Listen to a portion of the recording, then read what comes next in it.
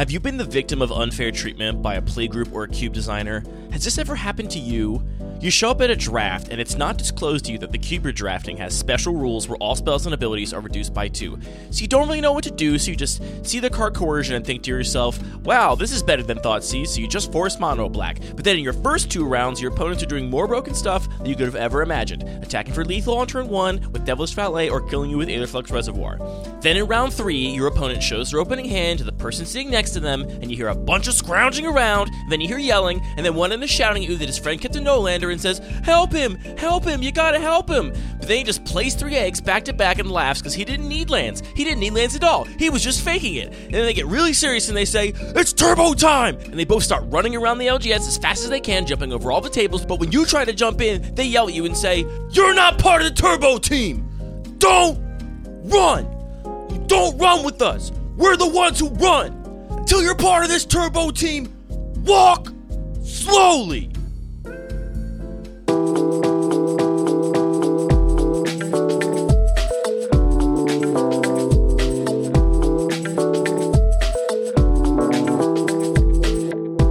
All right, well then, here it is. Not a day too soon. It's your Lucky Paper Radio for the week. My name is Andy. I'm here, as always, with my co-host, Anthony, MagFest attendee Maddox.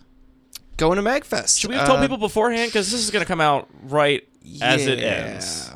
So, great meeting you if I saw you there. It didn't occur to me that... I mean, we're recording this early because you're going to be away this weekend, but it didn't occur to me to tell people, because there's probably some listeners that are going to be there. Yeah.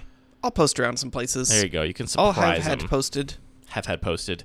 Are you excited to go to MagFest? Yeah, I don't know what to expect. This is my first time going to this event. I'm not a big event goer in general, so... In general, I don't like doing stuff or... Hey, that's not things. true. I do all kinds of stuff and I know. things. Yeah. I'll hopefully have played a bunch of Cube. Are you going to play a bunch of Smash, too? Probably not. Oh. Maybe. Oh. I don't know. I'm not good at it. You got to get out there with that Samus and just... hit him with a charge shot. They'll never see that coming.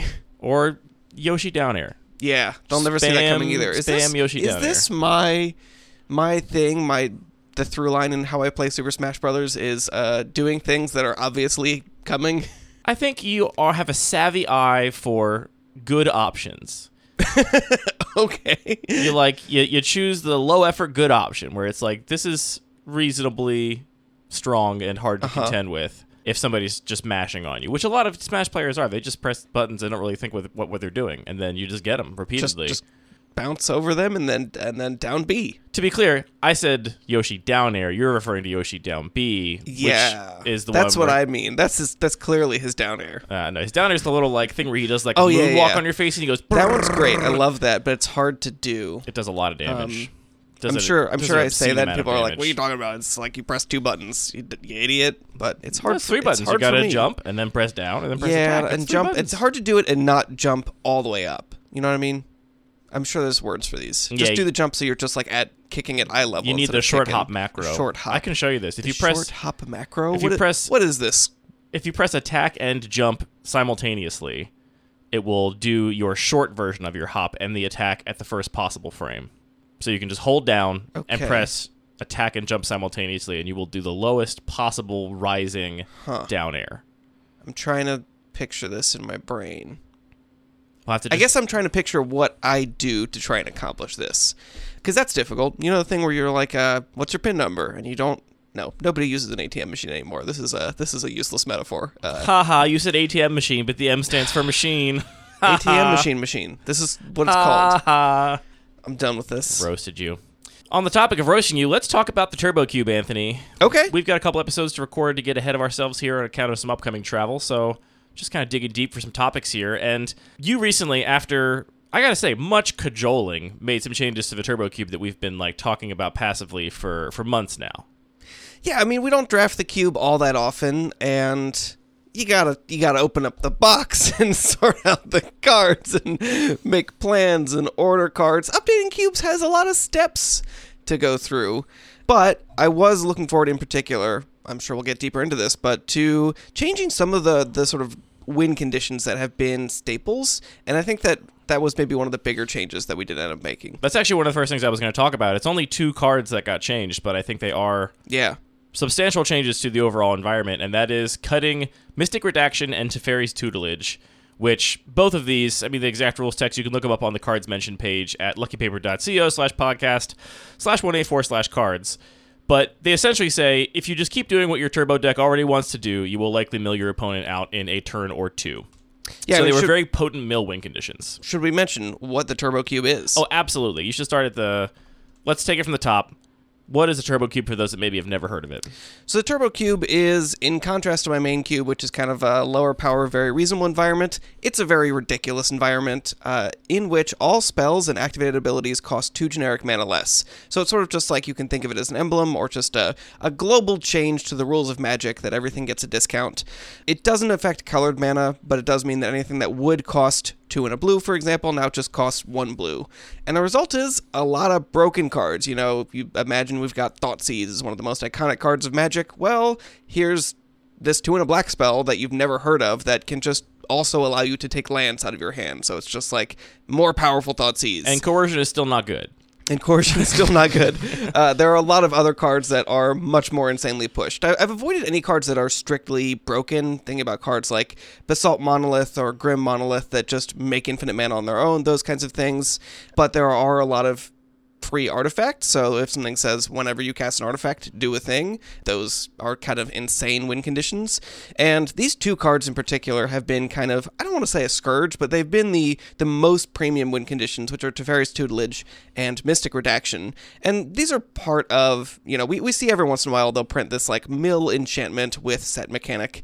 Basically they just say whenever you draw a card, target opponent mills 2 cards. Or, you know, Sphinx's Revelation is a similar one that's not been in the cube, but does something similar, but mills Sphinx's extra Revelation cards. Is definitely not that. Sphinx's Tutelage. Sphinx's Tutelage.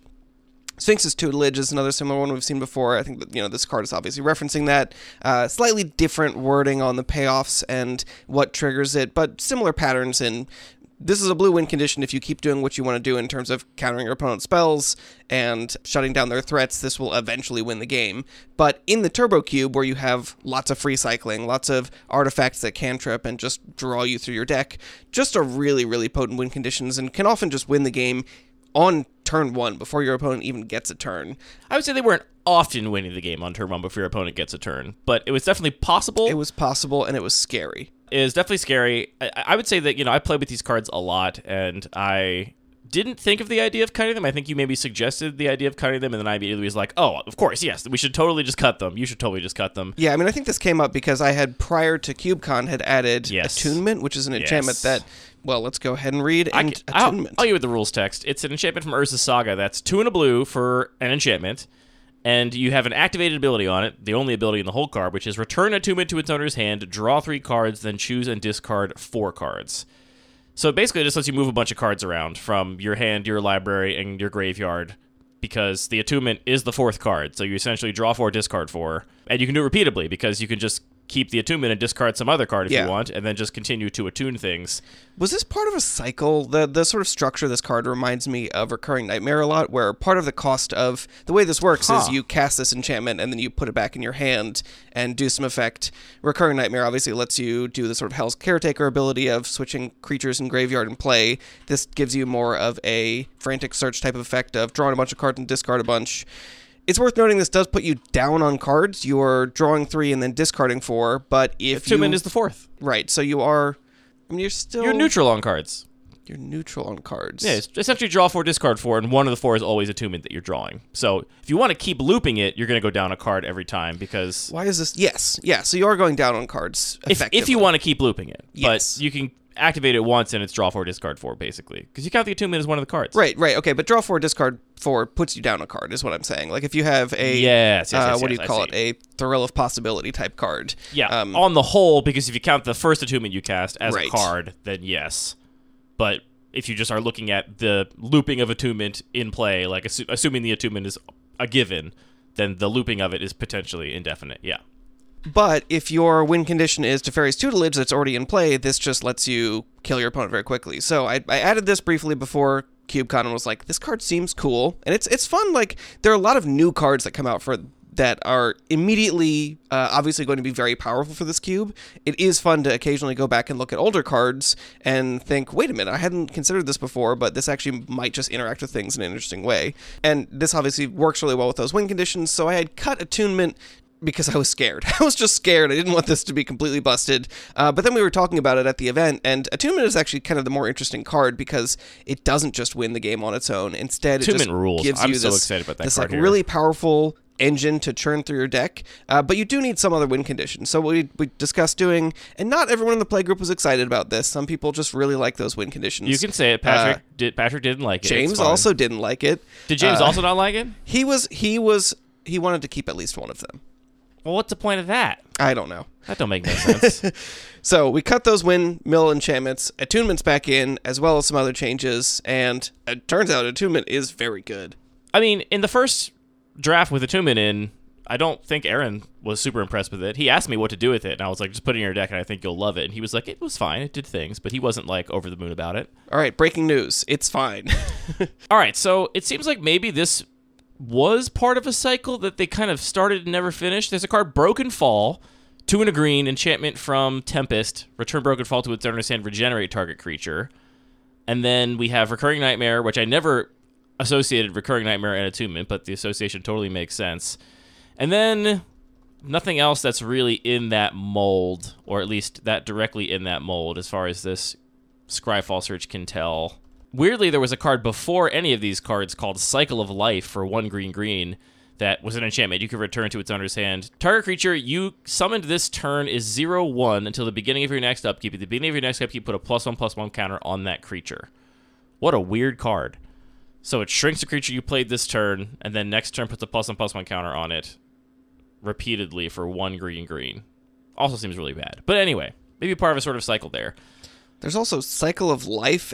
I just said that. And Gossamer Chains. These are not the tidiest cards to read, but similarly, they're enchantments that you return to your hand as part of the cost, and then target unblocked creature deals no combat damage this turn.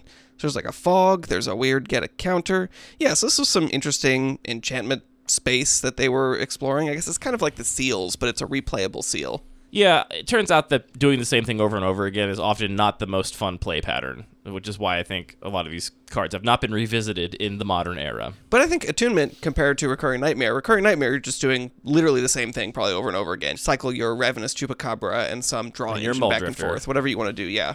Back Whereas and forth Attunement, forever. You're drawing and discarding different cards, so that's different, right? I think Attunement is really cool here because it is not, in a vacuum, powerful, right? It doesn't do anything particularly great on its own, but it does allow you to potentially combine it with a lot of other cards that would do some really powerful stuff. So I really like that here, and I am more than happy for Mystic Redaction and Tutelage to take the hit for this card to find space in the cube without making things broken. Why do you think Patrick and James didn't want to cut these? Change aversion? It could be that. It could be that they just like winning games and they know how to win with those cards. I always found these cards, I mean, they were always very powerful. I had one notorious game of the Turbo Cube where I had a dedicated all-in degenerate Mystic Redaction combo deck, and I kept a fast opening hand against Patrick, and on turn 1 I killed myself before passing the turn to him. I basically my deck popped off and did its thing, but the Mystic Redaction happened to be in the bottom 4 cards of my library, and I was just like, well, GG's, you win. And he had never did anything the whole game. It was just my deck could have been completely non-functional, I would have won. I mean, that's kind of an incredible potential for a game, that you can just get too powerful and just destroy yourself accidentally. Yeah. And it could just still be, to try and use my sickle cell anemia metaphor again, that, that is the optimal strategy, includes a failure rate of your deck will just explode sometimes. And right. That might be optimal still. I think it might be. I just think it's not fun per se. Yeah. And there's a very small handful I think it's fun as a person watching for you to lose to yourself. Yeah, I mean, it was fun for everybody that one time, to be honest. But there's also a smattering of cards that are pretty hard counters to being milled out. You have Elixir of Immortality in here. You have the Crown thing, the Black Skull. I'm going to look it up. Cranial Archive, thank you. A couple cards that just reshuffle your library, which does make it a lot harder for the mill deck to beat you. Those are also, I think, ostensibly in here for the mill deck. So if you end up in my situation, you can at least shuffle your library back and just keep going. I didn't happen to get one of those cards for that particular draft. I always just found that mill is, in so many environments, just a very insular strategy. And here it, I think, feels more at home because life totals are kind of an abstract idea anyway. Like, it's rarely coming down to a race. Like, decks are going to do broken things. One of them is going to go over the top, and that's going to result in somebody dying. And because there's not a lot of, like, interplay in combat or anything like that, I think Mill feels a little more at home here. But nevertheless, it still just felt like, okay, well, now my opponent's doing a thing that I can't possibly interact with, and I just have to try and race them, basically, with whatever I'm doing. So anyway, I'm not going to miss these, and I think it's a great example of making a small change, 2 card swaps, that will have a pretty big impact on the meta and how things shake out. Yeah, I was thinking about this set of swaps, and I feel like something that we say pretty often is that Cube is pretty forgiving, it's pretty flexible. You can make big changes if you want. You're not gonna ruin Magic by making the difference between 1 or 2 cards, right? But at the same time, I feel like we are going to say the opposite right here, that a few changes can actually have a huge impact on the gameplay. And I think the difference is it can have a huge impact on sort of what that ultimate peak of power level, what that optimal strategy is in an environment for sure. But that's only going to be, one person in the draft that's doing that thing, and, that those sort of second order of, now I know that this doesn't exist, so I'm not going to draft I'm not going to draft the Elixir of Immortality as highly because I know this now. That's the kind of thing that a lot of drafters are not going to experience on their first draft or two, so I think even though in one sort of level of abstraction this is a huge change, it's not going to drastically change the sort of first experience when somebody sits down at the table. No, I don't think it's actually going to change the draft almost at all, right? Like, the most powerful cards are still going to be the most powerful cards, right? The cards that these worked the best with were all the broken fast mana, card positive things that just worked naturally already. I just think that what it's going to mean is that the decks that are very frequently 2-0ing and often 3-0ing are just going to be maybe different decks now because these cards were fairly dominant, at least in like the blue corner of the color pie, which brings me to one of my questions I have about the Turbo Cube and how you think about it. Do you think of the colors as having like an identity in this cube? Not as much. I mean, because so much of the cube is based around interactions between individual cards, this is really kind of a combo-y cube. So it's much less about, I'm drafting blue and it's all about this, as much as it is about, I have Mystic Redaction. What's my plan to make that work? Or I have Underworld Breach, or I have Aetherflux Reservoir. It's like these individual cards that really dictate your plan, much more so than in my regular cube, which is just about combat. You want a density of good creatures and combat tricks in your green deck to be able to push through damage. It's like, that's much more about the holistic identity of swaths of cards as opposed to individual cards. And because there's a lot of card draw, a lot of cards with cycling, just ways that you can dig through your deck in the Turbo Cube, not only do those individual cards form good strategies, they also form a lot of the gameplay because you can get to them pretty consistently. Yeah. I kind of agree. I think the colors do have a little bit less of an identity, but I did look through the list, and I think there's definitely a Hate Bears, like Staxy control identity to white for sure. Yeah, that's true. So maybe I should caveat that a little bit more. Like, blue, black, and red all kind of feel like, yeah, black has a little bit more removal, and it's helpful to have that to beat some of these hate bears. White has this little bit of hate bear theme. Green is the color that has maybe the strongest identity, just because it doesn't have as many cards that do those kinds of broken things, so I've kind of tried to create a different strategy with, stuff like Fast Bond and Horn of Greed and Tireless Tracker, as well as sort of the Jade Mage thing, which, if we're honest, isn't as good as the Tireless Tracker plan. Yeah, so green more has, I think, a distinct identity to it. Yeah, well, what I was going to say is I think that most of the colors have a pretty strong identity, actually, maybe by accident, right? Like, white has the hate bear thing going on. Mm-hmm. Blue gets, in Degenerate Magic, blue just gets the best cards, and that's true here, too, I think. It also has the most artifact synergies, and there's a lot of artifacts floating around this environment, so you get a lot of just naturally good cards there. Skipping black for a moment, let's come back to black. I think red is by far the aggro color here. Like, Definitely. That is the deck that can kill you without passing a turn, which you did on Tuesday, right? You won on turn 1? Yeah, I did have one game where I won on turn 1. It was actually less so, well, it was on the back of having a creature with haste. It was on the back of having basically a card, what is it even called? Ring of Vulcus. It's like a Swiftfoot Boots, but does a little bit more, so that's what's in here. Putting that on an Arcbound tracker that I also put a Nettle Cyst on, and then had a Chrome Host Seed Shark that I could basically just dump my whole hand and make a ton of artifacts, and the Nettle Cyst made my tracker huge, and swing for exactly 20. So it was a little bit more of an artifact aggro. You were playing a red deck, though. Yes. But anybody can play Ring of Vulcus if they believe in themselves. Sure, I suppose. And to be honest, like, if we're talking about degenerate strategies, I think the degenerate aggro strategies are really cool because they never kill you in the same way on the first turn. It happens sometimes. It's Devilish Valet that gets huge. Sometimes it's Lelia that you exile a bunch of cards with Galvanic Relay, and that all counts. And you just, I've also won on turn 1 with Lelia Galvanic Relay, and that is a lot of fun. So I like those decks, and red is definitely the place where those decks all shine and come together. You mentioned the land matters stuff and the Jade Mage plan in green. Whether the Jade Mage plan is up to par is another discussion, but it's definitely there. It's a cohesive identity. And I think what ends up happening with black here is, black is the color of removal and the color of hand hate and discard. And you include, like you do in every other color, a bunch of cards that are radically recontextualized and radically more powerful because they are turboified, because their costs are reduced. So, a card probably most people don't know is Deadly Designs. It's 1 in a black. No, I'm sure everybody knows this card. Everybody remembers from, what was this, Conspiracy Limited? Yeah, it's 1 in a black for an enchantment, and any player can pay 2 to put a plot counter on it, and when there are 5 or more plot counters on Deadly Designs, sacrifice it if you do destroy up to 2 target creatures. So this one actually reads kind of very clunkily for somebody who's new, because it's kind of like the choice mode on Council's Judgment in 1v1. Like, your opponent never wants to put a counter on it, except in rare circumstances where they do, but we'll get to that in a second. Yeah, the way that this is supposed to play is in a multiplayer environment, you cast this for 2 mana, and then you tell your opponents, hey, this guy has 2 huge threats, everybody chip in 2 mana and we can destroy both those threats, no problem. But here, it doesn't cost anything, so you just pay that 1 black mana, you destroy 2 creatures at sorcery speed. Or later on if you want to, or you can get into a trap where you cast this when your opponent has no creatures and your opponent just says, I pay 2 mana, what would you like to destroy? Which is a may, you don't have to destroy anything, which is nice, but I definitely had a situation where I unknowingly was like, I'll just play this out because I have a Mana Gorger Hydra I want to grow, and then the opponent asked, what does that card do? And they were actually new to the cube, and I explained what the card did, and I was like, and actually, you should just pay, you should do this. You should just pay this right now 5 times to destroy this. And they were like, is this a trap? I'm like, no, it's not a trap. I kind of messed up. Go ahead and blow up my Deadly Designs. So, all of your coercions, your stupors, your Deadly Designs, a bunch of cards in black that are a lot more powerful because of the discount, for sure. But they're all reactive, and they're all kind of like ultimately limited in their impact, right?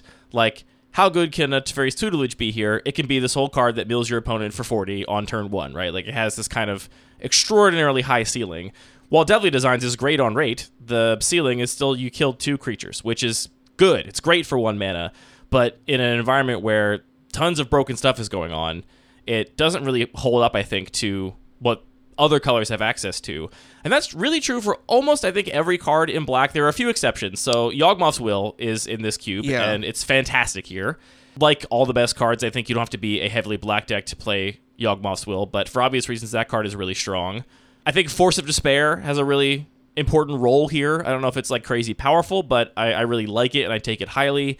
But beyond that, maybe Toxic Deluge is a card you can point at as one that Yawgmoth's Will and Deluge are like the 2 cards that stand out to me.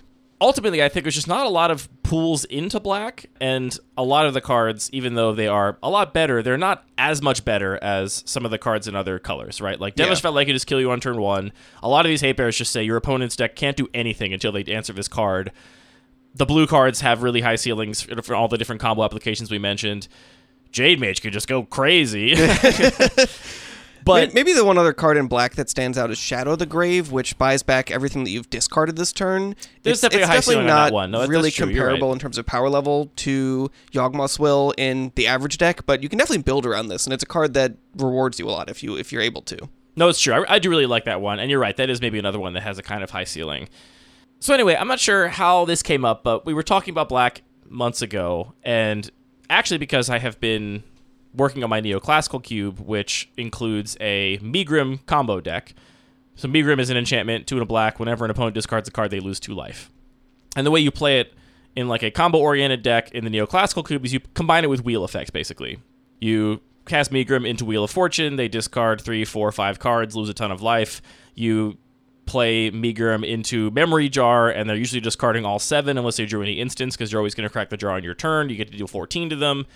And there's also a couple other redundant pieces for this effect. So I've really enjoyed that card there, and for some reason it occurred to me, like, wait a minute, I was actually specifically thinking about how much I'm always bummed out by Harsh Mentor in this cube. This is one of the red hate bears. It's 1 and a red for a 2/2.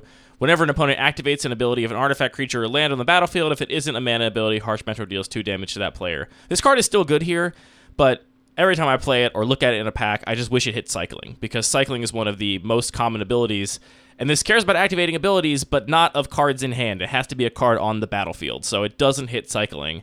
And I was just thinking, how can we punish these Cycling decks more? And Megrim occurred to me, and I suggested Megrim and Liliana's Caress, which is a cheaper version of Megrim that's functionally identical here due to the 2-mana discount, and a couple other of discard cards that we added in. What did you think about this package before we played with it on Tuesday?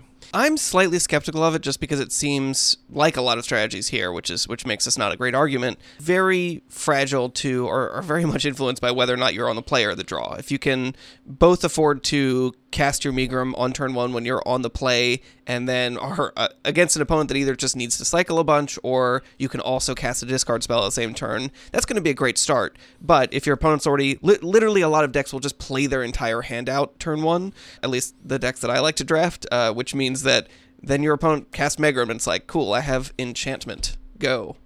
Yeah, all that is true, and I think it is also a thing that is true of a lot of the decks in the cube, where almost everything is better on the play here. I mean, really everything literally is better on the play. So it's hard to compare that to say how much worse is this on the draw compared to, you know, a counterspell deck or any of the other sort of degenerate combos that you're always trying to do as fast as possible. But it does have a lot of proactive strategy with a lot of the cards that are the discard spells, whether those are mind rots or targeted discard spells that are already in the cube. Yeah, there already are a lot of discard spells in here because you included a lot of the coercion effects, because there's a lot of good 2 and a black discard spells you've never heard of that, when they only cost black, are ostensibly good. I've never been particularly drawn to any of these cards, though, for all the reasons I just mentioned, right? Their ceiling is still very low. It's like, okay, I get to better Thoughtseize you, and your hand is not even going to resemble the same hand you have right now next turn. Best case scenario, I took one of your pieces of, like, power, like an egg or something, and slowed you down a little bit. But you also have 4 cyclers in your hand, so it's not even like I necessarily disrupted your strategy. I just kind of, like, threw this little speed bump in the way. Yeah, I mean, maybe you get lucky and you hit somebody's Monastery Mentor or Psy Master Thopterus, and it's like, cool, you have all these spells you can cast for free now, but it's not going to actually turn into a win. But that is rare, because they might just cycle or draw into that. You gotta put Unearth in here. Why isn't Unearth in here? It gets back those great build-arounds like Psy and Chrome Host Seed Shark and Monastery Mentor. Huh, great point. You probably don't have it in here because it costs black, which is... No, I think it's probably in here because you expect people are just going to cycle it all the time, and you don't like cards that are free cycling unless they're good. But I think compared to a lot of the other free cyclers you have, that's way more likely to actually be cast. Interesting. Is there not, like, better Unearth? Like, probably not. It's called Reanimate. Yeah. But that would be a lot worse in this context specifically. Yeah, maybe you take one of their payoffs. Hopefully they're not playing a only one payoff deck. And to be honest, like, while you describe that being able to be theoretically possible, I've just never seen it happen. I've never seen somebody be like, oh no, turn 1 coercion, whatever will I do? It's always just kind of like, okay, I feel great that that's what you're doing with your mana instead of one of these other much more degenerate things we've been mentioning. So I ended up drafting this discard deck on Tuesday when we played this cube last. Not intentionally, though I did think before the draft, I was like, if there's a chance to play the Megrim cards, I do want to do it. And in pack 1, I mid-pack saw a pack that had both Megrim and Force of Despair. And I took the Force of Despair because I think it's way better. And I was like, if this Megrim wheels, then I'll do it. And the Megrim did in fact wheel, and I did in fact do it. And I got to play both Megrim and Liliana's Caress, which was in a later pack because no one else wanted it.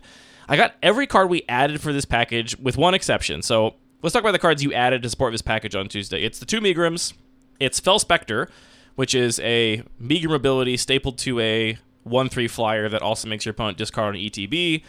Orcish Bowmasters, which, I mean, kind of fits the package. That's kind of just a card that's extremely powerful here. It is, but it definitely punishes very similar things. It also punishes cycling in a really cool way. Yes, it is standalone powerful, and it was in my deck, but it also does feel kind of similar to me in that it's For sure. We'll talk about this in detail, but I think there's a big difference between stopping your opponent from doing something and punishing them for doing it. And Orcish Bowmasters is firmly in the punishing them for doing it category, compared to all the White Hate Bear stuff, which is in the stop them from doing it in the first place category. Yeah.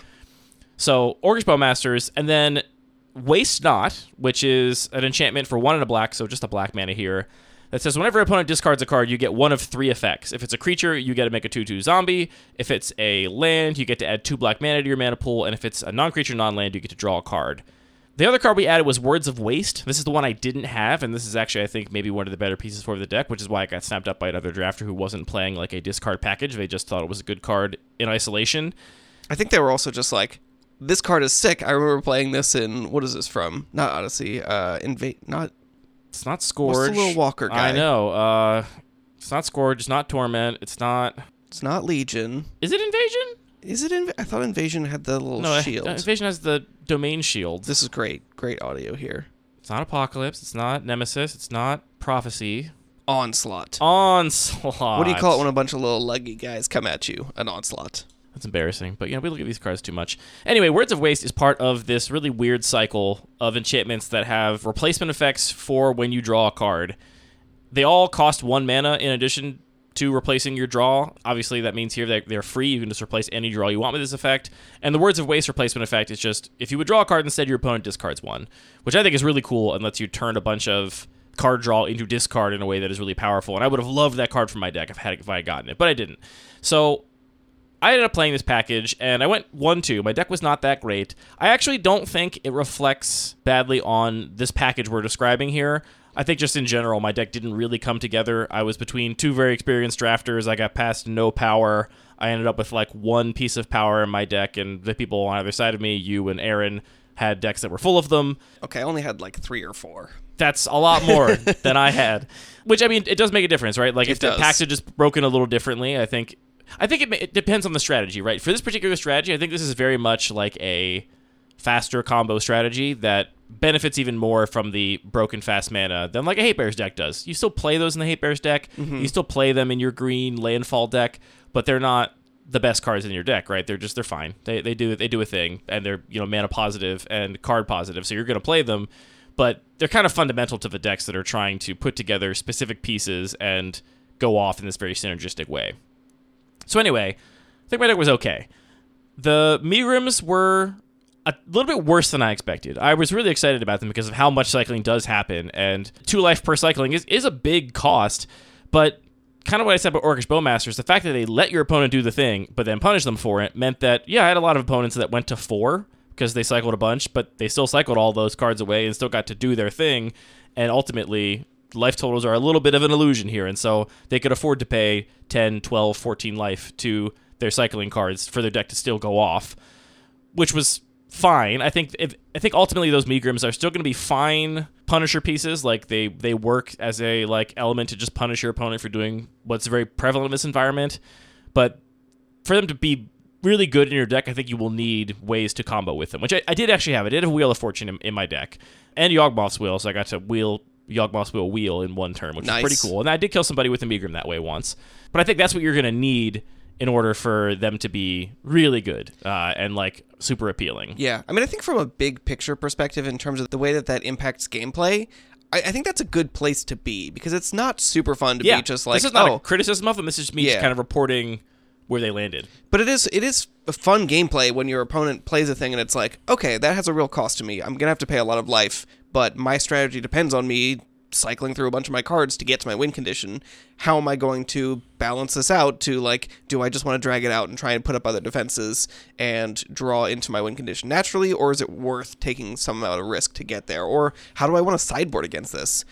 And I think also the metagame matters here, because if this becomes a strategy that people know about, then making sure you have a plan B against it or have a sideboard plan against it is, again, I think a fun place to be as far as a player.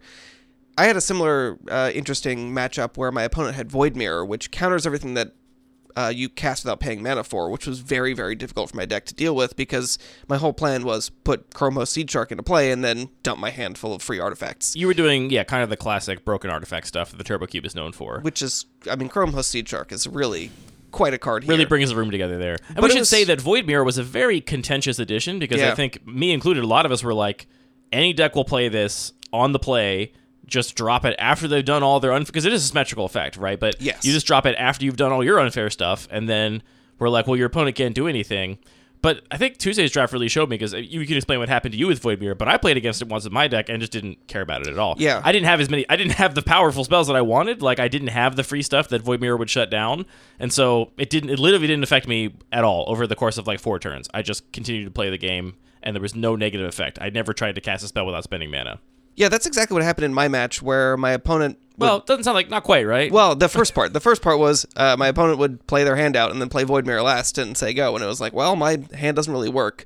But their deck was also not threatening to kill me super quickly, so I just had to figure out, okay, since I can't cast most of my cards, I have Jehoira in my deck, which draws me cards whenever I cast an artifact. And to be clear, you actually can cast your spells. Them. They just get countered. They just get countered. So my plan was, well, I'm still going to just do my best to get Chrome Host Siege Shark and Jehoira into play, and then I will just cast all these artifacts which are going to get countered through this Void Mirror, and they're all going to go to the graveyard, but I'm still going to be drawing cards and making sharks at the same time, or making incubator tokens, whatever they are. So it was fun to have that counterplay of, like, Void Mirror is very good against me, but there still is a way for me to get around that. And then I also had Rebuild in my deck, so it was an interesting plan to, can I bounce the Void Mirror just for one turn, that card returns all artifacts to their owner's hands, and then recast all of my stuff before the Void Mirror can hit play again. And I've had actually matches in the past where, I'm trying to remember how this happened exactly, but Void Mirror ended up in play, I think 3 or 4 different times on both players' sides. It kept getting stolen or recast or destroyed and redrawn, because everybody was just like, yeah, as long as I'm ahead on board, I want this in play, and we have ways to do that. So it's turned out to be a more interesting game. All that to say that I think that those kinds of things that aren't completely shutting you out, but still have some ways around them, create some of the more interesting gameplay. And Megrim is a great example of a card that just puts a lot of pressure on you in a certain way, but that still gives players choices underneath them. Yeah, I mean, after playing with it, even going 1-2, I'm excited to play with it again, and I think it still is a pretty decent fit for the environment. One of my games against Aaron, I had a turn 1 Orcish Bowmasters that if it had been a Megrim, he would not have been able to win, but Orcish Bowmasters, he drew, I think, 10 or 11 additional cards, so I did 11 to him and had a giant token, but he still just won on his turn, and so it was like, okay, well... That is... I mean, that's hilarious, but also is, I think, a great illustration of why the Turbo Cube is very weird, and that both these cards cost 1 mana, and one of them will do twice as much damage here, and that's really important. Well, yeah, not quite twice as much, right? Because some of the cards he was drawing was off of casting little trinkets, in which case he's not discarding a card. He wasn't just cycling. Good point. But... It would have been better, certainly. I remember watching the cards go by and being like, if this had just been a Megrim, this would have been putting him under much more pressure. The card that really ended up impressing me more than I expected was Waste Not, the enchantment that makes stuff when your opponent discards cards. I didn't think this would be that great because my first thought was, well, discarding a land to give you mana, certainly they can just do it on their turn, and it's very rare I'm going to have anything to spend that mana on. So if they have lands they're going to cycle away, then they can just do that then. I also I guess maybe underestimated the value of getting a few token creatures here or there. This card ended up really impressing me, and I thought was also super fun. There was a couple games where I had this in my opening hand and was able to play it into a discard spell off of a piece of fast mana. I did have 1 egg, and I had Salvage Mana Worker, which is that's basically power. Tier and a half below power, I think. I mean, it's not quite there, but it's definitely fast mana. Never replaces itself, it makes it quite a bit worse, but it's still fast mana. And when I play this on turn 1 and then cast a discard spell, and the best ones for this by far were the cards that make you discard 2 for 1 mana, like a Stupor or something, where my opponent was like, well, do I risk giving him more mana right now? Is he going to follow up with more discard spells if I discard land to give him more mana, even though this land is the thing I want to discard? Is he going to find more discard spells if I discard these non-creature, non-land cards and let him draw cards? It was a really interesting tension, and while navigating that, my opponent also had to figure out how to keep cards that would actually allow them to function.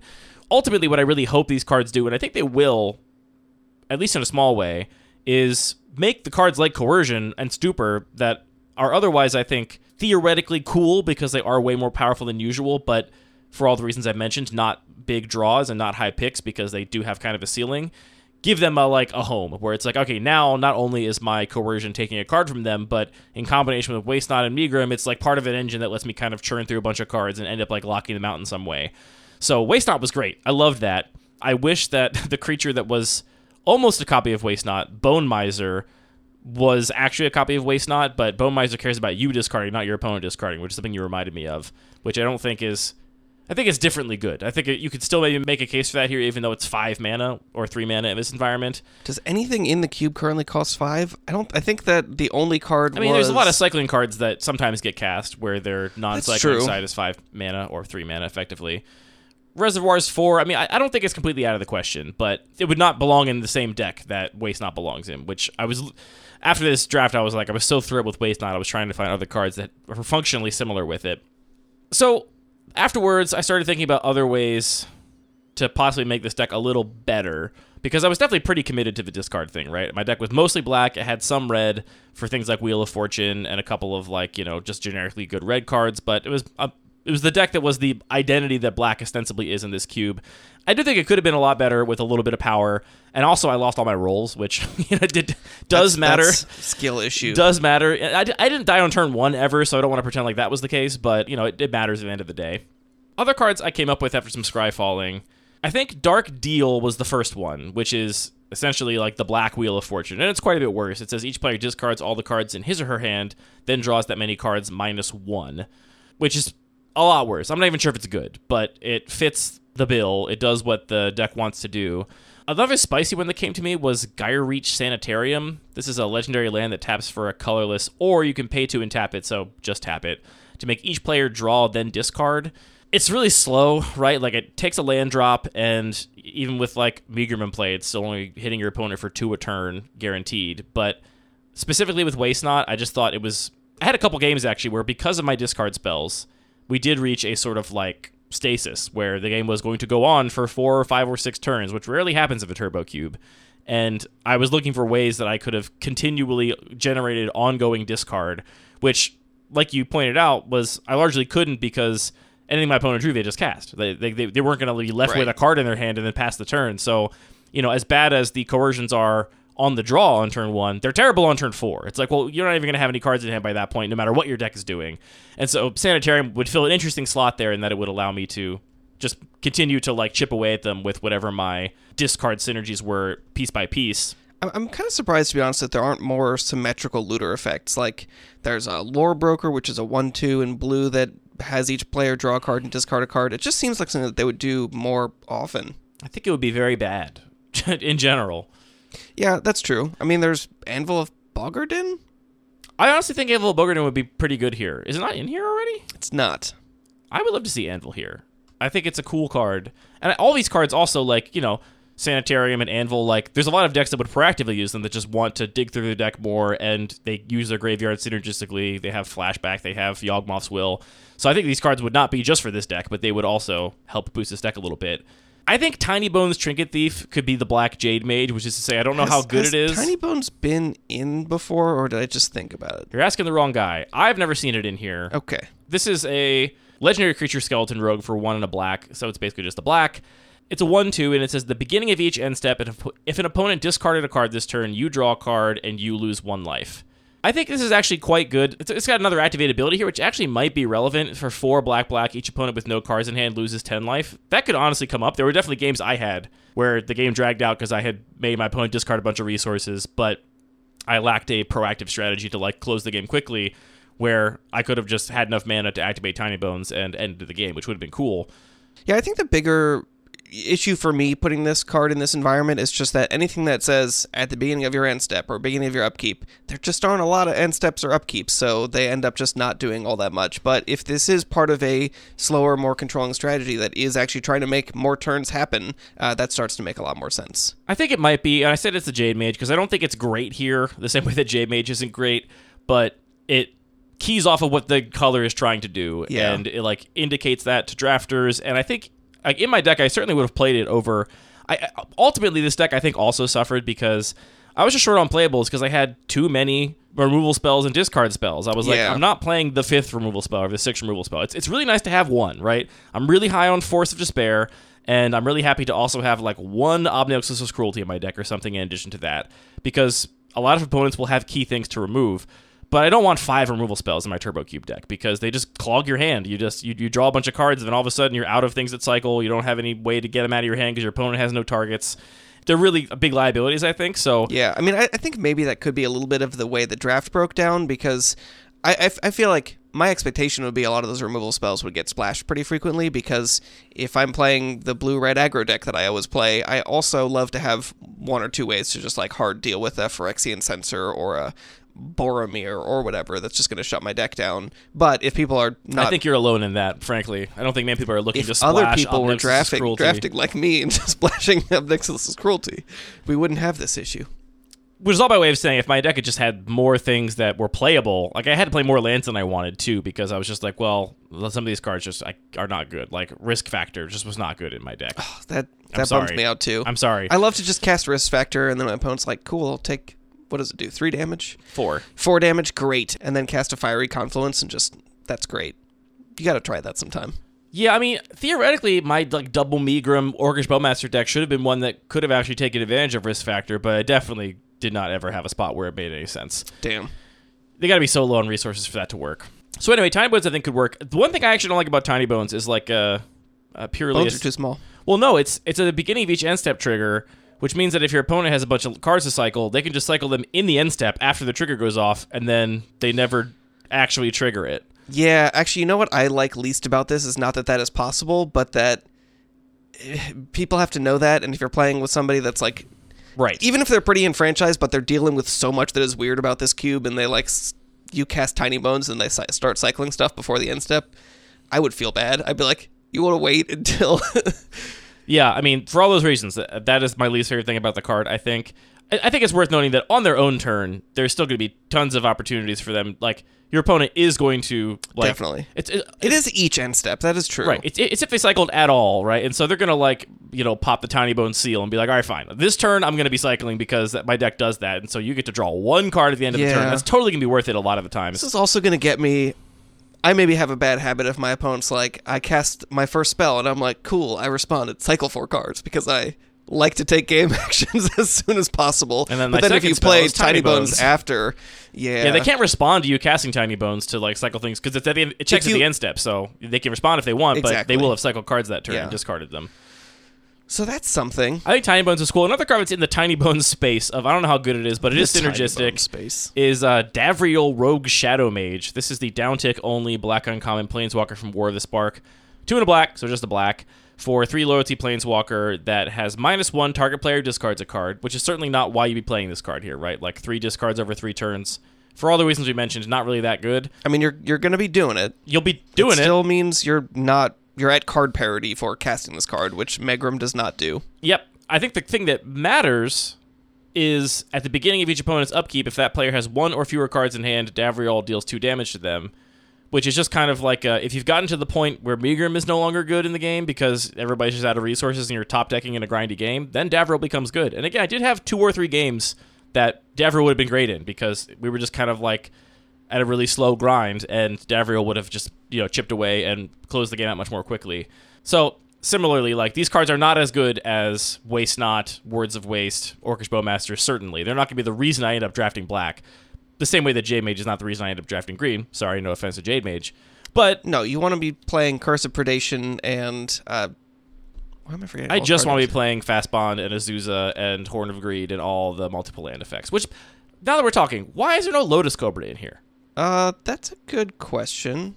It's such a natural fit for all of the land stuff you're doing. I had to do a quadruple take to be like, why isn't Lotus Cobra in here? That's going to be a great addition to green, I think, personally.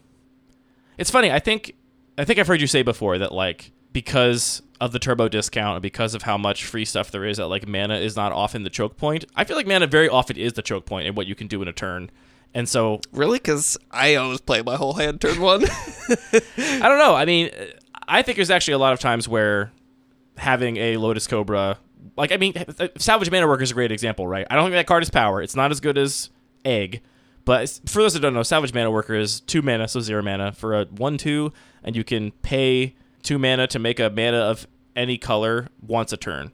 So basically... It's a Prismite that they fixed for the Turbo Cube. Exactly, yeah. So basically it's just, you get 1 free mana a turn. It's free to cast, you get a free mana off of it, and you can also use it on your opponent's turn, so you get a free mana each turn. That card never replaces itself. It's not card positive, so it's not as good as any of these eggs. But I do still think it's really, really good here because mana is so often what I'm choked on when I'm trying to actually make my deck come together. Yeah, I mean, you also cast it. I think it's great in blue decks where you can cast it for nothing. You pay nothing to make a mana to do something else, and then you have mana up for a counter spell on your opponent's turn. Yes, for sure. Okay, we can cut some green spells. We can cut up Hooting Mandrills. Who needs that? The delve stuff. I'm sorry, Gurmag Angler, Hooting Mandrills, you are just not... look, we got to try stuff. Mir Superior is not getting there. These cards are certainly not getting there. Yeah, fair. Okay, Mir Superior is fine. Mir Superior is not getting there as in Mir Superior is not a huge bomb, but it's still quite good in like an aggro deck. Cut it. It's too cool to cut. Too cool to cut, I totally agree, but I think it also sets the bar for how good a like undercosted beater can be. Sure. It's not a bomb, therefore a Delve creature is, I think, a non-starter. One last discard spell I came up with here, which is just another unburdened variant, Heartless Pillage, which sorcery for 2 and a black, target opponent discards 2 cards. There's a lot of those that have some little upside. The little upside on this one is raid. So if you attack with a creature this turn, you create a treasure token, which means that this spell was ostensibly free to cast and also will maybe fix your mana. You know, you spend a black mana to cast this, you can then have a mana of any color to cast something else. I think that's probably one of the better 1-mana discard 2s in this cube. Not as good as Stupor, but probably the next best one, I'm guessing, for this environment. I don't know, honestly, how I missed this, because there are a bunch of these variations of Mind Rot with set mechanic, and this one does seem pretty good. Yeah, I mean, it's very easy, I think, to overlook them when the set comes out because I look at every card that costs 2 and a single color pip every time. Yeah, but you have to, like, to process it every time. Like, is this? I don't know. It seems like a lot. I have a couple more little suggestions here for black that I already mentioned to you, but I want to mention on air just to like round out this discussion. These are not related to the discard deck, but are just other cards I think are generically good here. I think Phyrexian Rager is great here, and you seemed receptive to adding this in. Yeah, you don't have to twist my arm to get me to do that. Yeah, I mean, it's a 1-mana 2/2 that draws a card and loses a life. I think that's fine here. It's like great filler. It's exactly the kind of card I would have much rather had over my 3rd, 4th, 5th, 6th removal spells in my deck. Like, just give me anything to like keep the wheels going. And the fact that if you build a synergistic deck, finds you more of your synergistic cards, like it can kind of just fill an empty space, which is nice. I also think Priest of Gix is fantastic here, and it's got such cool old school flair. Like the original printing of Priest of Gix is a card I remember from when I was a kid, the art being very odd and sexual. Interesting. It's a very ripped, topless man who's part machine. But this is just a 2 and a black for a 2/1 that when it enters the battlefield, you add black to your mana pool. And you're on Ardent Electromancer in red, which is a similar thing true. for this red is mana. basically the same. It's very similar. But reads cleaner. It reads cleaner, and I think it's actually better. Electromancer as a baseline is free, right? But yeah, it always triggers on itself, so it's... Yeah, I think that the party thing on that card is kind of flavor text or trinket text. But I love that card in the aggressive decks because, again, so often it's like, well, what's going to stop me from killing them on turn 1 here? It's like, can I get to that 3rd red mana on this turn or not? And similarly, if I had Priest of Gix to start my turns with, let me Priest of Gix into Waste Not into 2 discard spells, like, that's the best possible start I can ask for. I mean, that's an incredible start. I think those are other cool additions that could maybe give this deck some legs. Yeah, something else that I was thinking about in black when I was just looking at more options here, there are a lot of 2 and a black cards that have something to do with getting value off of sacrificing things. So if we're doing things like playing your Phyrexian Rager and your Priest of Gix that are just making some bodies incidentally while you are making mana and digging through your deck, stuff like that, having other ways to just use those bodies as a resource could be very cool. And specifically what is appealing there is, for a brief moment, I included Bitter Ordeal, which is the card with Gravestorm, and it lets you rip cards out of your opponent's library, which is cool, but confusing. I think it's also very powerful and kind of... Well, it turned out it triggers only on permanents going from the battlefield to the graveyard. Oh, it has to be from battlefield. Not it things can't be that things cycled? Not permanents that you cycle, which was... Interesting. I know we had some confusion about that because Turbo Cube's weird. It's a lot to keep track of, which is maybe another knock against it. But if there is more of a get things from the battlefield into the graveyard kind of strategy, then that starts to become an interesting card. Because again, some decks will have a few key cards that they really need, or maybe it's key interaction. You just cannot beat a Phyrexian Sense or otherwise, so it might end up being just a powerful for sure counterplay. If it literally is just permanents that go to the graveyard, then I think that could be interesting. I think overall the like play pattern of I just rip all the good cards out of your deck is like miserable to play against. It's like, okay, well, I got to keep playing. But if we're going to do it somewhere. That's true. This is the one place where it would make sense. So I'm definitely open to playing it again. If you are looking for more cards in the sort of sacrifice venue, another card I came up with in my search was Ruthless Knave. 2 and a black for a 3/2. It's got an activate ability for 2 and a black, and sacrificing a creature, you make 2 treasure tokens. So that ability, once you pay into it, will be a mana positive ability. Obviously, you have to keep throwing creatures into it, which is not going to be possible indefinitely. But there's definitely potential there for this to be good. I'm not sure it is, but there's probably some decks that can really take advantage of that.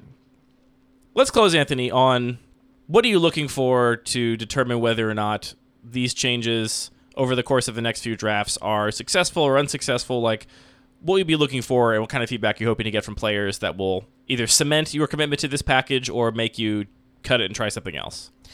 I think the thing that I'm always looking for in the Turbo Cube is maybe two things. One is just having more discrete deck diversity and not just have everybody be a purely just, I'm going to do the artifact combo, which I think we've been fairly successful at that. A lot of the decks that counter that kind of gameplay have become good enough that when you're playing with a deck of people that are pretty familiar with the cube, people do respect that and they have a plan B. Mm-hmm.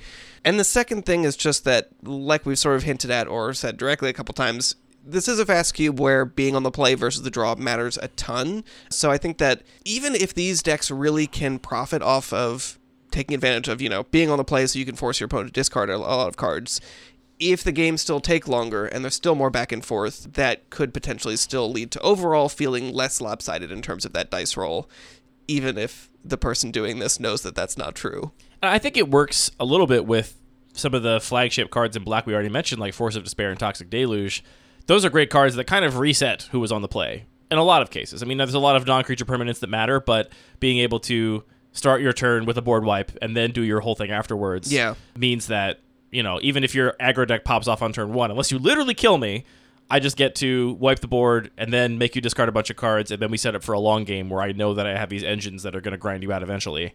I like the idea of Black becoming it kind of already is, but maybe it's just really underperforming, like being the control color here, where it's the one that's most likely to have removal for your key pieces. It's the one that's most likely to be able to thought seize an important piece away or coercion an important piece away and like take apart your combo. And then I think the way to do that is to have like a synergistic core that works with the cards you want to be in that engine already. Yeah. And we had also talked about some of the new Black removal that also can hit enchantments, which I think that for what's in here could make a lot more sense, because if you are the control color, you also need to deal with that fast bond or Mystic Redaction's gone, but maybe you can... as someone that got my absolute... Can you even... What do you do about attunement? It's like Recurring Nightmare. You just can't deal with it, right? I think you have to stop the things that make attunement good. Like, attunement is not that good unless your opponent also has a thing in play that benefits them from discarding or triggers off them drawing additional cards. Like, it's a cool build around. It's like I guess you deal with the creatures instead of the Recurring Nightmare, which never actually worked, so... yeah. But that's because attunement is not a graveyard, though. Anyway, as someone who lost to Molten Nursery from Aaron's deck on Tuesday, that was the card that just killed me, even though And he didn't even bother. He could have killed the Bowmasters, and he didn't even bother. He was like, whatever, I don't care. I'm just going to kill you instead. Aaron's so rude. He just always does He's that not. kind of stuff. He's the kindest man ever. But it's funny. I literally, for some reason, like I've seen Nettle Sentinel, essentially the creature version of Molten Nursery, a million times in this cube. I feel like it's like a card I identify as like a turbo cube build around. I just had never seen the card Molten Nursery before. I'd never played it. No one ever played it against me, and it's just a much, much, much better. Nettle Drone. Nettle Sentinel is the green Nettle guy. Drone. I'm like, Nettle isn't Drone. that the green guy? Oh God, it's too many Magic cards. I mean, they do reuse specific words, like the word nettle is on so many Magic cards, and it's kind of a unique word. It might just be the 2. No, it's gonna be on tons of them. Nettle Cyst is also in here. We got 6. That's a lot. Okay, that's a lot. Yes, that was a more recent-ish edition. Okay, I'm heartened by that. But this is just an enchantment that says, whenever you cast a colorless spell, it deals 1 damage to target creature or player. And, yeah, he just cast 20 of those. Yeah. GG. It was a thing. Maybe not fully 20. I think he also, he finished me off with something else that did like 4 or 5 damage. I don't remember. Anyway, that's a Turbo Cube update for you. Little, Cube update. I'm going to use the stinger in this episode. I haven't used that stinger in years. Update. Yeah, we got a classic Cube update coming. Cube update. Cube update. Cube update. Cube update. Are we not going to talk about Tishana's Tidebinder? We can talk about it. We also added that card. How do you feel about that? I was actually one of the people that was championing adding this card. This is the new Phyrexian Revoker style blue flash merfolk. It's 3/2 for 2 and a blue. Let me see if I can get this actual rules text right. I'm not looking at the card. Okay, it's tricky in a lot of ways. It is. When it enters the battlefield, you counter any activated or triggered ability if the source of that ability was an artifact, creature, or land. It loses all abilities for as long as Tishana's Tidebinder remains in play. It doesn't... You can't counter mana abilities, which it has a reminder text for. That is all true, except it only takes all the abilities away from artifacts, creatures, and planeswalkers. Which is the tricky thing with right. The it doesn't take all the abilities away is, from lands. Is you can target them when. That's right. If I thought about that harder, yeah, it makes so sense. So specifically, if somebody's animating a creature land, you can counter that ability, but because it wasn't a creature yet, they can still just activate it again because it doesn't remove abilities. But if it's a Restless Vinestalk or a Raging Ravine, yeah, and there's a triggered ability, if you counter that, it remains a creature, but loses all abilities. So the next turn, it will then become land with no ability. There's a lot of really important activated abilities in the Turbo Cube. I think the baseline of just countering any egg, so it's like, oh, you thought you were going to draw a card and make mana, now you don't. I think that's a very strong baseline. There's also key cards like Aetherflux Reservoir that if you could just shut that off, that's obviously huge. So I really like it here for that reason. I also had my fetch land countered on turn 1 on the draw. And by countered, I mean like I played my fetch land, I activated it, and my opponent said to Shana's Tidebinder, and I was like, okay, go then. I just it's a time walk that also is a strip mine that also gives you a 3/2. Yep. And that was just the whole game. And I think I could have, like, that would have been a real game we could have played, and then it just wasn't because of Tidebinder countering my fetch land, which I'm going to go on record now and say that I think that play pattern is too toxic and hard to play against in the Turbo Cube even. I don't think it's just me still... Cite in some basics. I don't think it's just me still having sour grapes from this one particular game. As someone who's a big champion of that card, I think that particular line is just devastating. Yeah, and I'm curious how often that will come up, because it seems impossible that that's not the right thing to do if you have an island in Tidebinder. But, yeah, we'll see. I feel like I don't end up playing fetch lands a lot. I just end up playing a lot of land cyclers, which this can still counter, but then you can still play another land. At least you didn't use your land drop, yeah. Although, am I going to keep a hand that has a single land cycler? Absolutely. So maybe that's not really an argument. I'm not sure I would counter the first land cycling ability if I had the Tidebinder in hand. Like, if you hadn't played a land yet and you just land cycled, I'm not sure that's a snap counter. Where, like, countering the fetch land is like, all right, immediately. Definitely. This is just amazing. But, like, if I have the option and I know my opponent has Tidebinder and an island, am I leading on fetch land if I don't have to? I didn't know they had Tidebinder. Yeah. Okay. Like, I didn't know. But now you know. Now you know. It was rough. I could see you, honestly, if you went a little harder on the typed land cyclers, which you include some right now, but you also don't include others because you're like, these are all basically the same. Yeah. I could see you just cutting the fetch lands and just playing those instead. Yeah, that does take a little bit away from the landfall deck, which is a bummer. I could leave just like green fetches. If you wanted to. I don't know. I had like 5 fetch lands in my deck because no one else was taking lands. Yeah. And again, there was a lot of packs where there was nothing that I wanted in my colors. Like, I was struggling to reach playables just because of the nature of what my deck was trying to do and the way the packs were breaking. So I was like, I'll just keep taking lands. And because of that, I splashed an absolutely free Mana Gorger Hydra. Well, I say absolutely free. I just described a game where I lost because I had a fetch land. So it clearly wasn't free, okay? It's not free. If not for that, it would have been fairly free. But I splashed a Mana Gorger Hydra in my otherwise black-red deck, which was amazing. Still love that card here. But, yeah, Tidebinder. Man. It was really rough. I did such a bad job with lands in this last draft we did.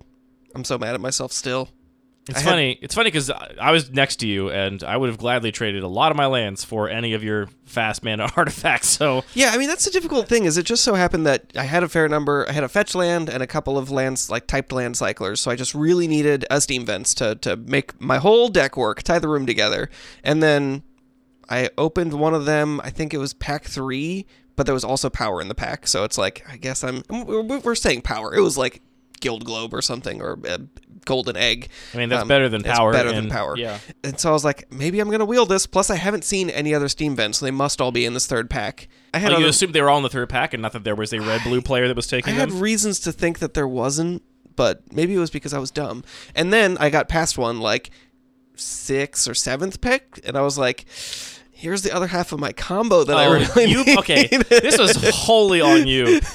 I was about to say that there's a lot of circumstances where I even just take that first one, even over the golden egg or whatever. I probably should have. It probably because it's the kind of thing. It's a great example of the kind of card that will matter every game, and it really, really mattered. Like, if you have 3 type land cyclers and a fetch land, like almost every game, it's going to matter. You have that Steam Vents. You're not going to draw the Guild Globe every game, even though when you do draw it, it's going to be really good.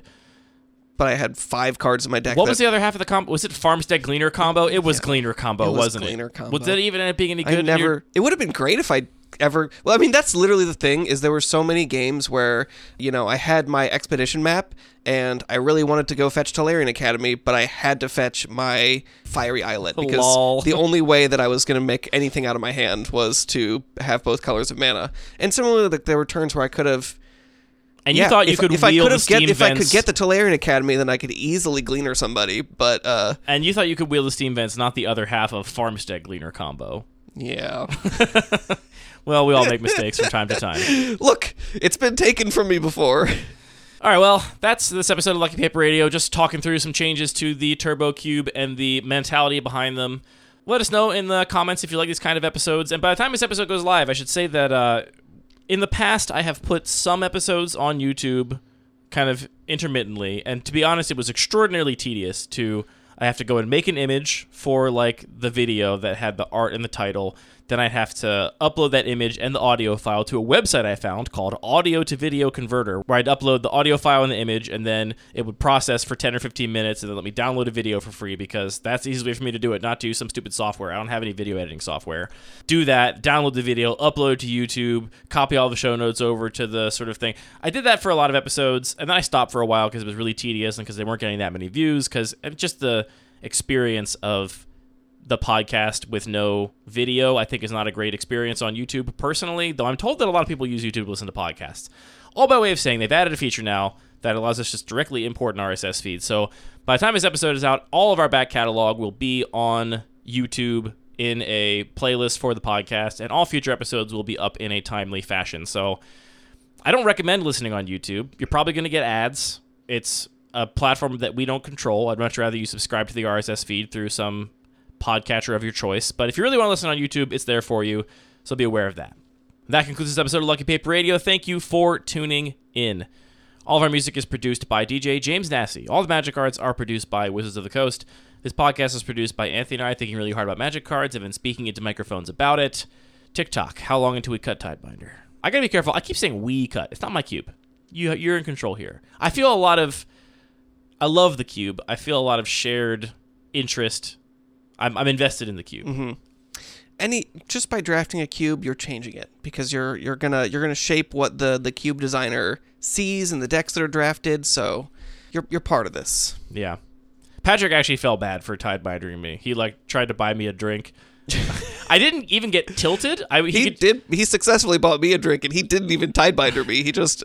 it was rude. I didn't even get tilted. I was just so heartbroken. I was just so sad. I didn't get mad. I wasn't even like, this is bullshit. I was just like, oh. And I read the card 3 times, and I was like, yeah, okay, go ahead. And he was just he felt really bad. Yeah, don't feel bad. No, you should feel a little bad. I only feel that bad in Commander, when it's oh, you're not supposed to play Armageddon. It's what? It's illegal. I want to do it.